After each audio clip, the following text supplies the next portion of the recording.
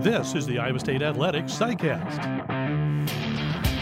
Hi, everybody. I'm John Walters. Today's SciCast is with former Iowa State shot putter, hammer thrower, discus thrower, and weight thrower Jamie Byer. The most versatile thrower in Cyclone track and field history, is also the most accomplished as a 5-time Big 12 champion and 7-time All-American. This September, Byer will be inducted into the Iowa State Athletics Hall of Fame. We hope you'll enjoy our visit with Jamie Byer. Well, Jamie, first of all, congratulations. I know Jamie Pollard makes that phone call to all the athletes who have been chosen. What did that mean to you to get that phone call from Jamie and know that you're going to be a part of the Hall of Fame? Well, it kind of took me off guard a little bit. I had a phone number from Ames, and a lot of times if I don't know the number, I'll ignore it or whatnot. But I answered that one, and I was like, hey, it's Jamie Pollard. I'm like, it took me a second, and I was like, oh, yeah, hey. So it was good to get that call and kind of knew what it was probably for at that point, and it was exciting and exciting to hear the news. You're from Monroe, Iowa, competed at Prairie City Monroe High School, and tell me a little bit about your path to Iowa State. How'd you end up choosing Iowa State? Grew up locally, and my family was an Iowa State fan, so that was a big part of it. As I progressed in my career in high school, it became apparent that the track and field was an option, and Iowa State was an option as well. Been looking at an engineering degree anyway, so it was kind of a pretty quick, easy selection. Not too far away. You can always go visit friends and family, but still have the opportunities. You were in high school, very good, obviously, in the shot put, but you also competed in a lot of other things. You played basketball. You were a good athlete. How much did that stuff help you to become the best thrower that you could become? I think the cross training is very critical, and doing a lot of different things makes you more athletic. And people might not think of shot putter, discus as an athletic movement, but it's really about speed and quickness more than it was strength. I mean, strength's a big part of it, but if you can't move quickly and be agile, I don't think you can move the shot as quickly. Which of the throws was the hardest, and which one required the most athleticism? They all have their different viewpoints of it. I ended up doing hammer throw as well, and to me that was one that was most challenging because it's such a different movement from what you're used to. A lot of the other ones are maybe a running motion or quick feet, and that one's a rotational. It's just so different to get. And then when you have the ball kind of oscillating up and down, you have to counteract the forces, so that it's just a different movement. That was the most challenging, I think. That was, I think, one of the things that made you so unique. I mean, a lot of guys will say, okay, I'm good at the shot, and I'll go ahead and throw the discus just to get us a couple team points here or there. But you were competing at a national level in 4 different disciplines. How did you become so versatile at all those different throws? Well, with the shot put and discus, when you do the spin technique and the shot put, they're pretty similar. How you really get to the finish is a little different. So those two kind of melded well together. I think on the other ones is once you start to get indoor track and field, there was a weight throw, and it's, again, another cross-training type of event. And as you get used to it, and it just became pretty decent at that.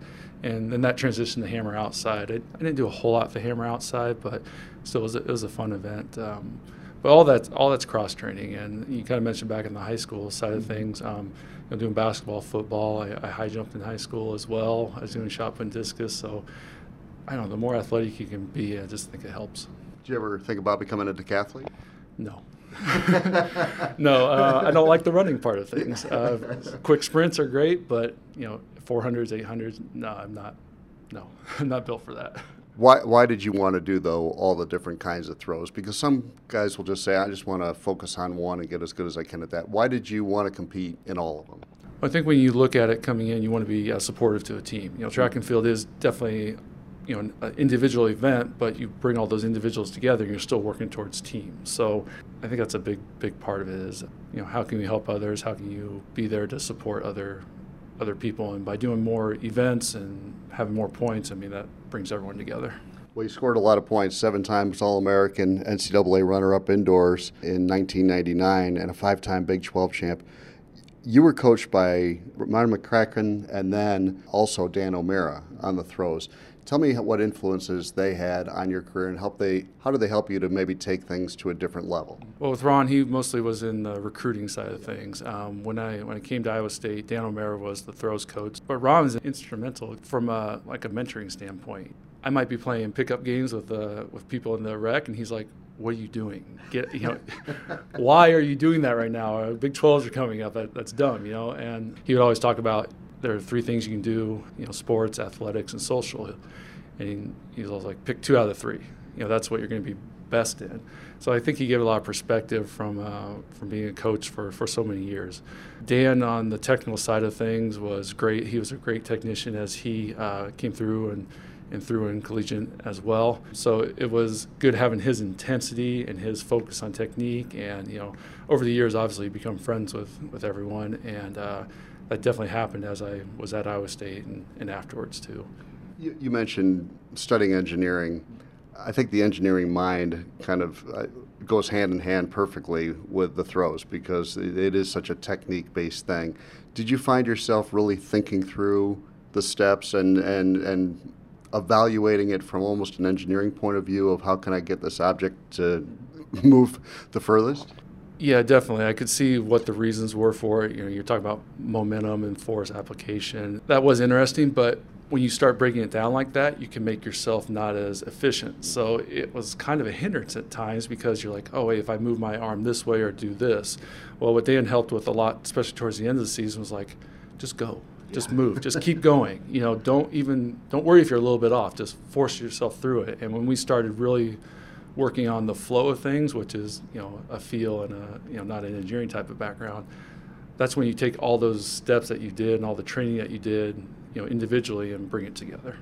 What do you think your favorite moment was as an Iowa State athlete? My sophomore year is probably the one I remember a lot. Was doing well in the weight throw actually, and got to nationals, but then ended up having a really good competition and placing like 6th at nationals, I believe. And then shot put was there too and did really well at that. So for me, that was kind of one of the bigger moments when I was like, okay, I'm here. I can compete. And I can be here with these other individuals, and I think it kind of springboarded and gave me the confidence to keep moving ahead from early on in my career.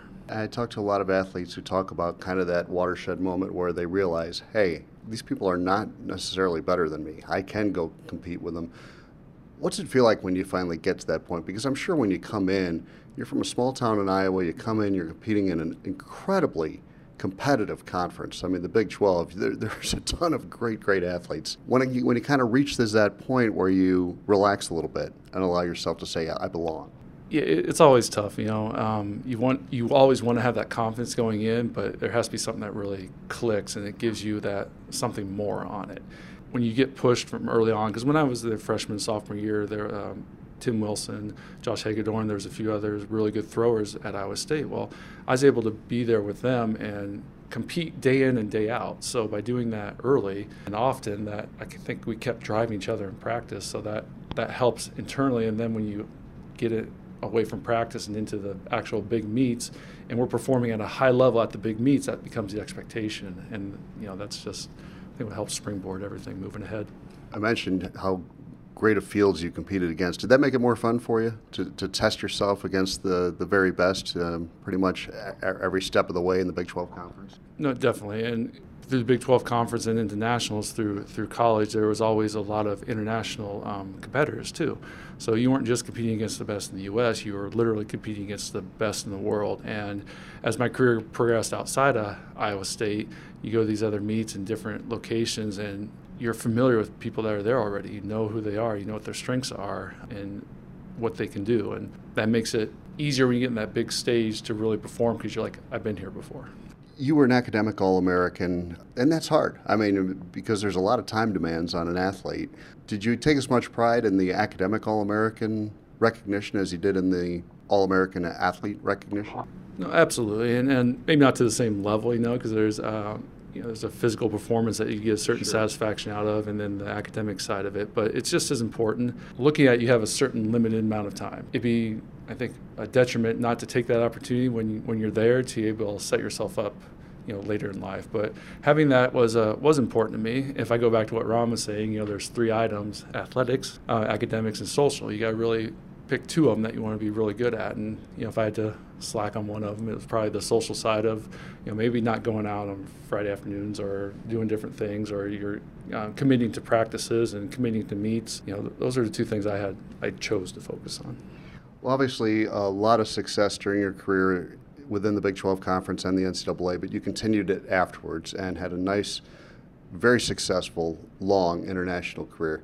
Tell me what that was like, competing outside of school and competing against the very best in the world. It's challenging, obviously, and that's why I liked it, though, not to just get so far. I just want to keep driving and doing more on it. And I had that drive ever since I remember senior year of high school doing a paper about Golden Dreams was a chapter, so it always talked about this. So it was like in the back of my head. So to have that opportunity and then to be able to go out and be in Europe for like 6 or 7 summers.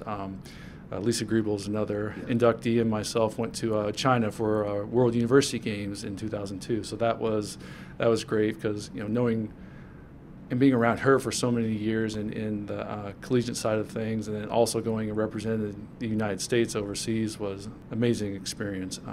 You always look back and say, oh, I could have done this or I could have done that, especially right when you get done competing. And the more I look at it, being further away, the more accomplished I do feel about, the travels and everything I was able to see and places I was able to visit and just experiences I've had through the track and field and, ultimately through Iowa State, realistically. What was your favorite place outside the United States? Really like Prague a lot. I've been there a number of times, and the place I tend to like the most are the ones I visited year after year. So there's a few places in Spain. Salamanca was another one. It's a big college town there, so there's a lot to do and see. But those are just the fun events and seeing those people year after year.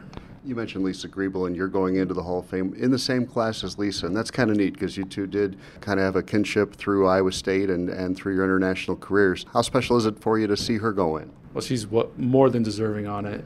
Just everything that she accomplished. Like I said, she was traveling to these competitions representing U.S., finishing great in the collegiate part of it. So for me, that I've seen other people in recent years, go in that I was around, but to have her in the same class, I think is just tremendous for the throws and for Dan and his coaching ability throughout the years.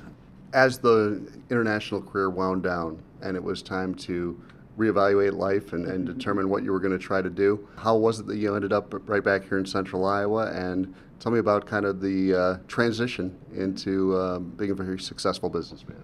Well, I think the transition probably started from meeting my wife. Had a little bit different motivation. I met Brenda in 2005, 2006, and so that was about the time, and a couple more years until the 2008 trials. I was living in San Diego at the time. I spent a number of years down there. I was very fortunate because I was still able to work in construction, be a construction engineer, but still train, still be at the Olympic Training Center down there, still have an opportunity to be involved in my field and still be learning. And so it wasn't, to me, a huge transition. When it got to 2008, I was kind of like, okay, I've made my run. I'm good at it. I feel comfortable with it.